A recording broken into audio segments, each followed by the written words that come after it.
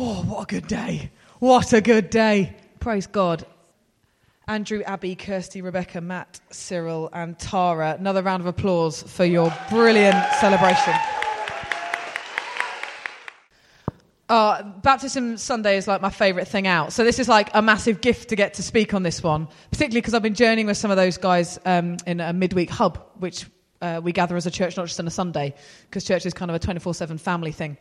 So it's a massive privilege to be here, but also for all of us. I'd imagine it's not just me that feels a little bit emotional and a little bit overwhelmed and really proud. Even if you don't really know them, you sort of feel like your soul is celebrating. Even if you've never journeyed with them before, there's something exceptional about today. We just touch something as a community. Everyone just leans in and takes a deep breath and thinks, oh, hope is possible, love is possible. There must be more to life than this in these moments. That's profound right now, isn't it? Because when you wake up to the headlines that we woke up to this morning, or last week even, it's really important that we gather for good news. It's really important that we don't get afraid to get in a crowd and cheer on something greater, that we see the best of humanity, even in our darkest moments and most desperate moments, there's new life to celebrate. And there's plenty of reasons why you might be feeling that this is a profound day, why this is going to mark in all of our memories in one way or another. There's plenty of reasons why we might feel emotional and like this is exceptional. For example, the fact that 7 people stood up here and made a commitment is actually quite extraordinary in this society. In fact, in the younger generations, it's kind of unheard of. Not anything to do with church, but if you talk to any kind of NGO or charitable organisation, they're struggling to get commitments in standing orders or support or subscriptions from anyone anymore. Because as the generations come through, we don't commit to anything. We hover around the maybe box on Facebook, actually.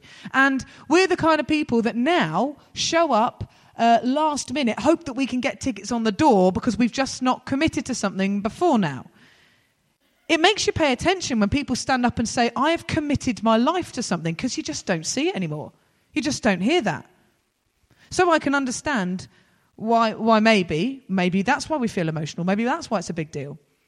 Because 7 people stood up and said, I commit to following God for the rest of my life. And we don't see people commit anymore. Maybe today is profound because people are standing up today and actually they're saying, I am not in charge. I am not in control of my life. And that's also extraordinary because if truth be told, if you're anything like me, I would quite like to think that I'm in control of what happens to my life, that I know best for me, that I've got the best ideas for my good decisions, and that really, even if other people fail me, number one, I've got it down. I'm in control. I want to decide my destiny. Now, we also know that the reality is no one is in control of what happens in your own life. Take the headlines waking up this morning. Take a natural disaster. Take a phone call from the hospital that you never hoped to get. Take one breakup, one failed job, and you suddenly realise, oh, even when I try to be, I'm not in control. But it's extraordinary that 7 people have just stood up and said, I know I'm not in control, and I'm okay with that. In fact, more than that, I'm putting my life into someone else's hands because I actually think God is real, that God's hands are bigger than mine, and that his idea for my life is better than my attempts to control it, which isn't really possible anyway. So that's also extraordinary. In the age of us being in charge, in the age of us wanting to be in control, 7 people just stood up and said, I'm not in control, and that's the best place to be. Maybe that's why we feel emotional. Maybe that's why it's a big deal today.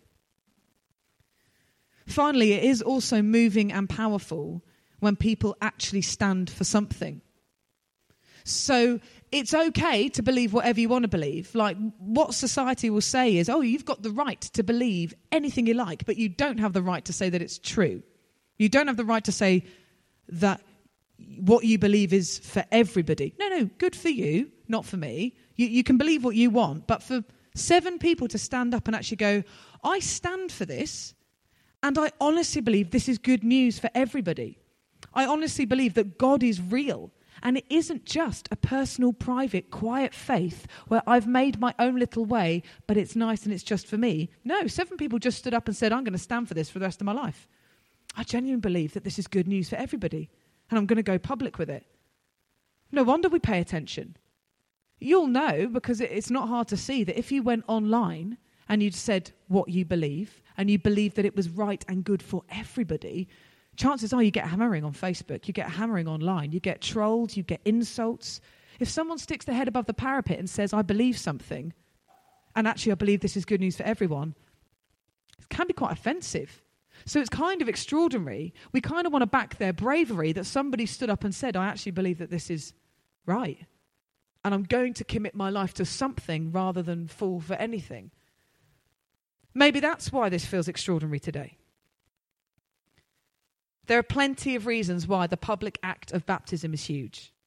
It's a big outward sign of what's happened in someone's heart when they've met the living God and realized what true life is in him.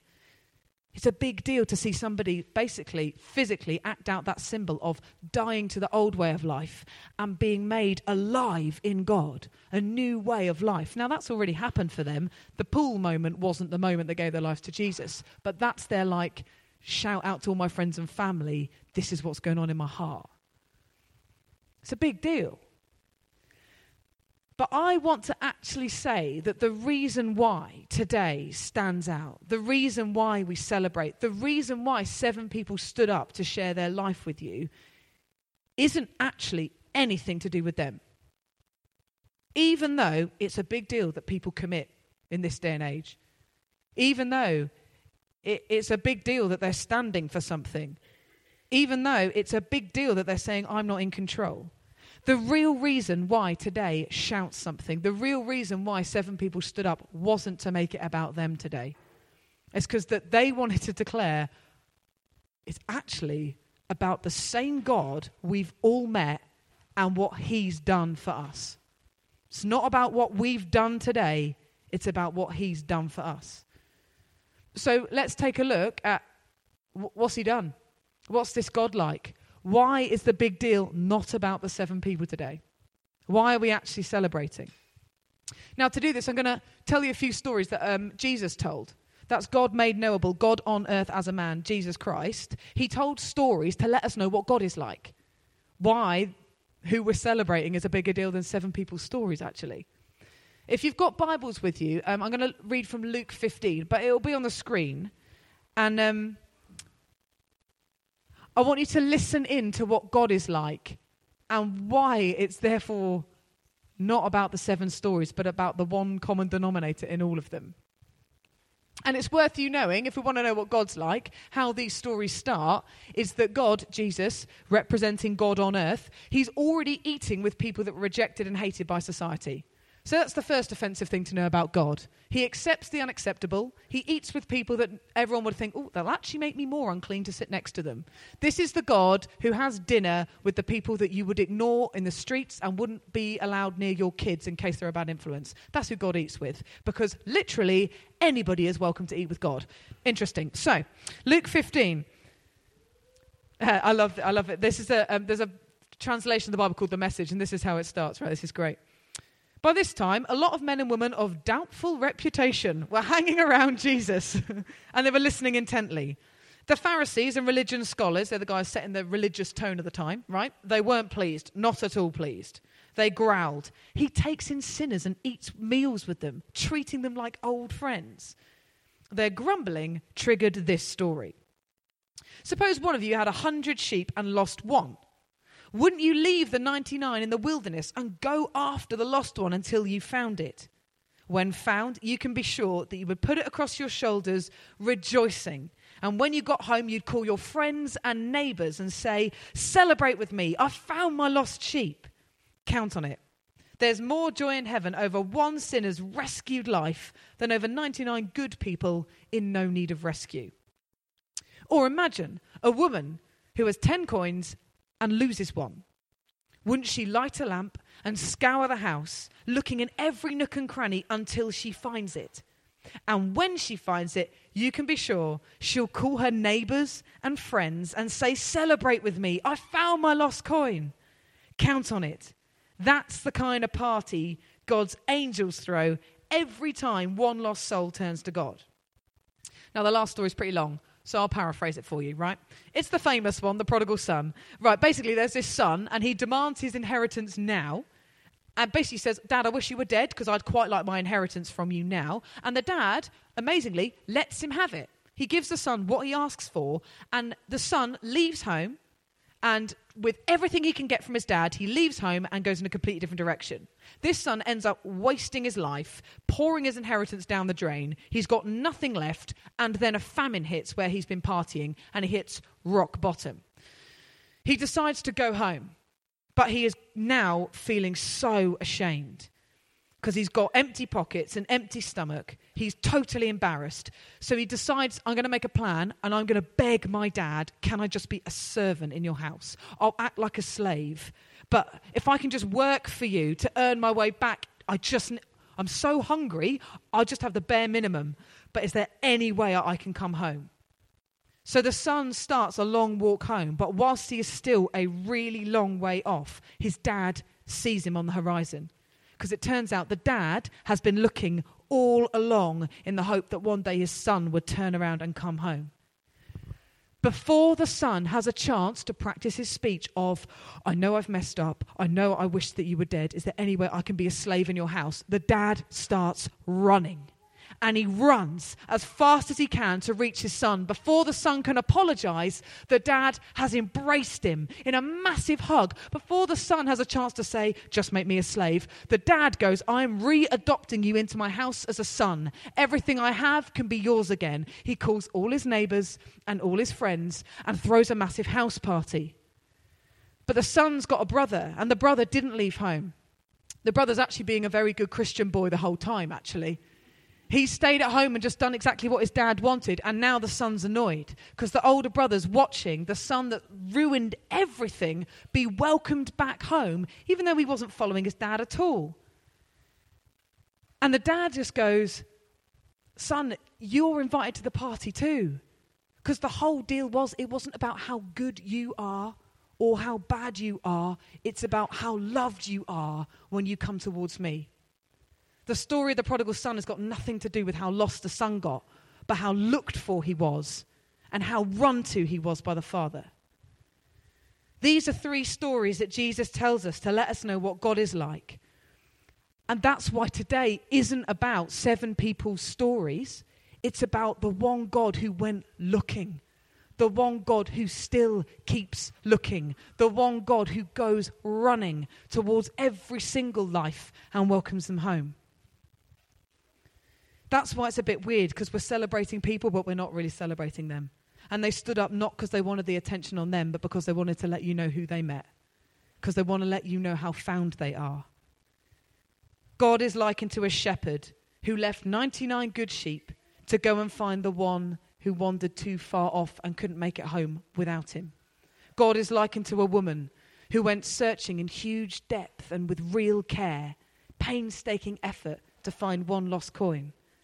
God is likened to a dad who gets utterly abused and mistreated by his kid, but waits and watches and hopes and runs to still welcome his kid back home, no matter what mess or story he got himself into. He didn't even get a chance to explain before he was forgiven. Today is about the God who goes looking, and the God who wants to find anyone who feels lost, who thinks they're far off, who didn't even know that you've got a home to come back to. The big deal about today is not because anyone did anything special to sort themselves out. It's not about how lost we were, but how found we are by God. It's not about how far away you go, but how found that you have become when you meet him. We know that it is a big deal to commit. We know it is a big deal to stand for something and to say, I'm not in control.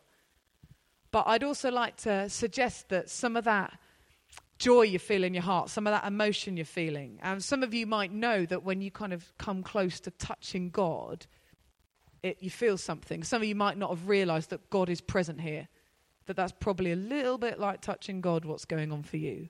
But where the stories Jesus says that is that one person coming home, one person meeting the Father, it's like all of heaven explodes in a massive party of praise and worship, people like angels singing, having an absolute ball over one life.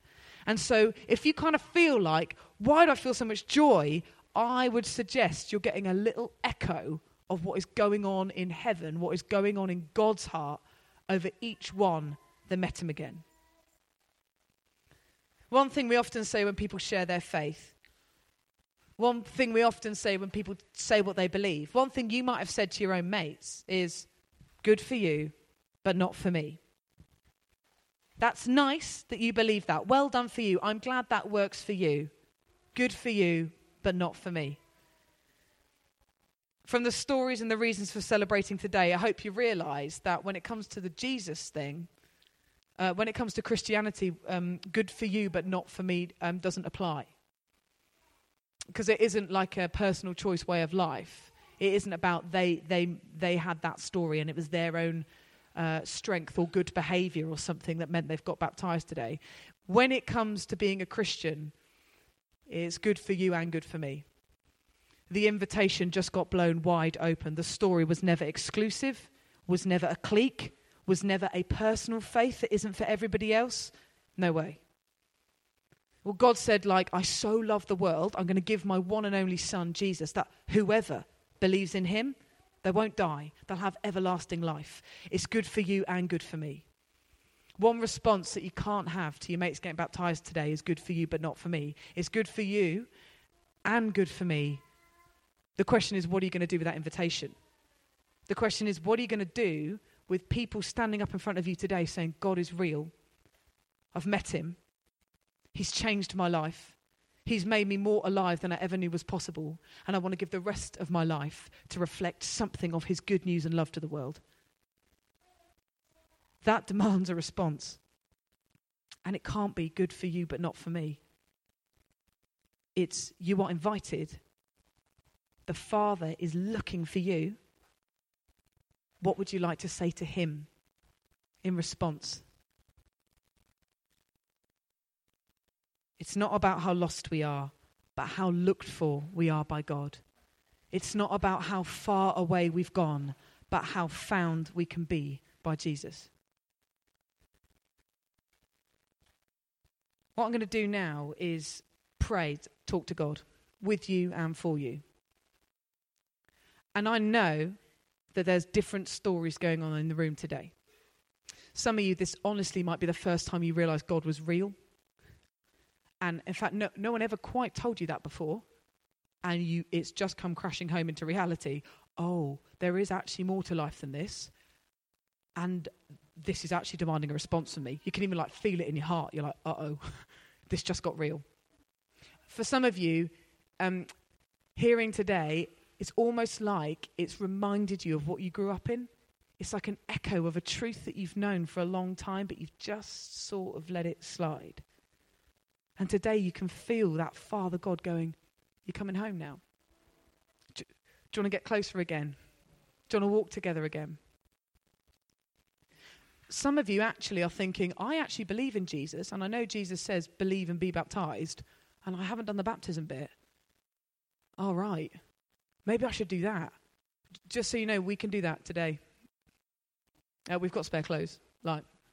So if you're thinking, I actually should be baptised, Miriam, soz about that. No worries. God's like, you're so invited. Good for you and good for me. Come on. So what I'm going to do is I'm going to pray for all of us, and then I'm going to pause, and then I'll explain. I'm going to give us a bit of space to talk to God ourselves. Because for some of you, you actually want to talk to him for the first time, and you want to do, I guess, what you've seen your friends do already. Know God. Invite him in. Realise I'm not in control, but I actually would like this good news God to be. I want to stand for something. I want to actually commit my life to something. And in these times, I actually need something more than me. So let me pray for all of us, and then I'm going to give some space for us to talk directly to Jesus. Jesus, thank you that you loved us first. Father God, thank you that today is a day of celebrating how loved we are as people, handmade by you. Father, thank you that every story shared and every life celebrated today is about a life that was looked for and loved and found and brought to life by you. Thank you that it's all down to you loving us enough that you kept going until we said yes back.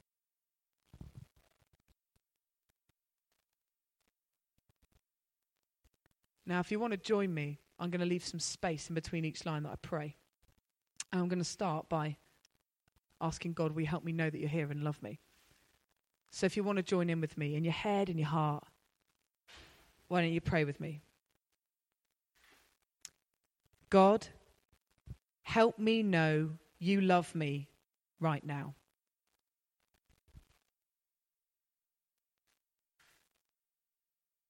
Help me know you love me right now.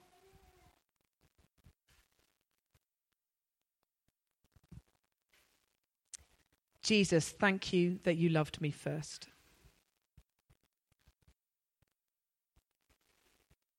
I'm sorry because I know I've wandered far away from following you.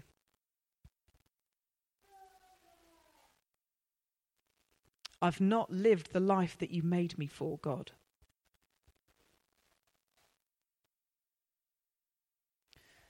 I turn around now and say yes to your invitation to find me.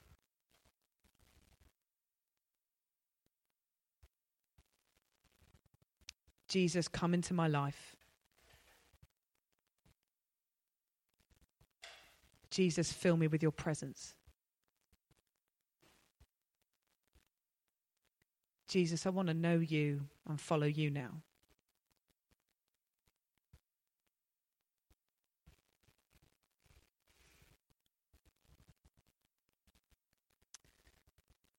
And I just want to pray for the presence of God, the Holy Spirit, to fill us all now. Spirit of God, you bring peace. You bring comfort. You bring hope. You bring power. Father, will you fill our hearts that we might know you better? Come, Holy Spirit. Help us know we're not alone. Help us know that we are loved. In Jesus' name. Amen. What we're going to do now is we'll sing. And whilst we kind of worship God through singing, we want to be able to pray for people. So I'm aware that some people, for the first time ever, have just asked to know more of God. If that was you just then, we'd love to carry on talking to God with you. And there'll be people to pray at the front and at the back, depending which bit of the room you're in. So you can take a friend, if you came with someone, or just go on your own. And we'd love to carry on talking to God with you and pray for you, pray a blessing over you, listen to God for you. So if you just made a response, Jesus, come into my heart, we'd love to carry on praying for you. If you know that you had wandered far off, but you actually know him, like you know where home is, but you're looking to come back, we'd also like to pray for you too. If there's something specific that you're like, God's doing something in my heart, come and get prayer. If you know you should be baptized and Jesus has just given you a nudge in the ribs, whilst people are getting prayed for when we're singing, why don't you come down the front and chat to me and Christian, and we'll see about dunking you in a minute.